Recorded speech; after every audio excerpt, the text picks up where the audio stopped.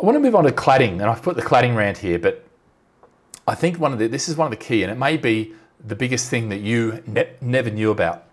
So basically what we talk about cladding.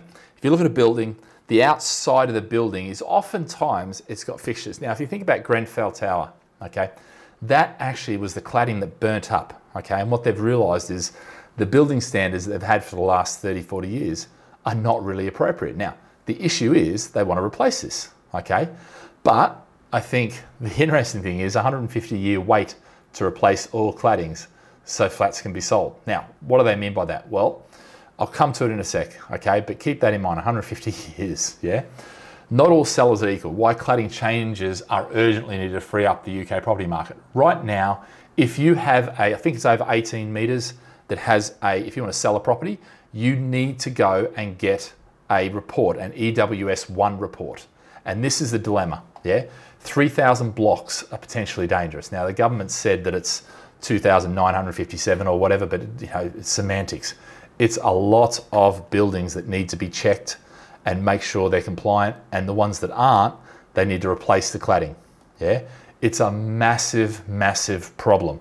Now, interestingly, the same things happen in Australia. That article is actually from Australia.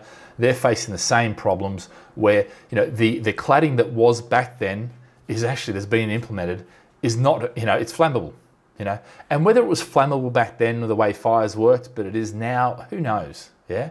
The fact is that it's dangerous because it's not built, building's not built to have the fire go up the outside, yeah? Everything is about keeping the fire on the inside there. So having a flammable thing on the outside just pulls all the oxygen out, and obviously you get a Grenfell Tower, which nobody wants to have a repeat on. And I think that's the real problem. And the real problem is the cost. Now, I've seen 4 billion, I've seen 15 billion, I've seen 19 billion, I've seen all sorts of figures, yeah? Now, who's gonna pay for that? I mean, the problem is realistically, it is the leaseholders or the freeholders, whoever owns the building. So if you own an apartment in a building that's, that is there, and this is the issue. If you want to sell a property now, you need to get that EWS1 report and give it to the lender or to the solicitor, who will then confirm with the lender they have it. The lender won't lend otherwise. So if you want to get a mortgage, you're not going to get it unless you have that EW1. The other side of it is, the other side solicitor is not going to let you exchange or complete on a property until that EWS1 report is in place.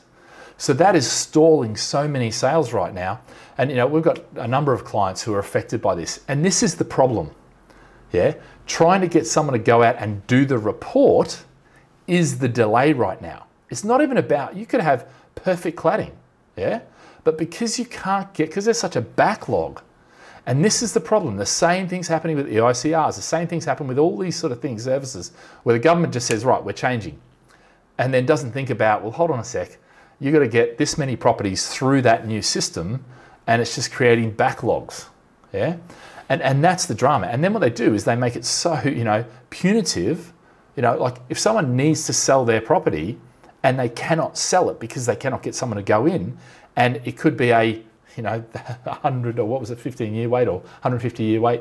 It's ridiculous. And that is the problem with cladding right now. So if you're not aware of it and you want to know more about that, then, by all means contact the team.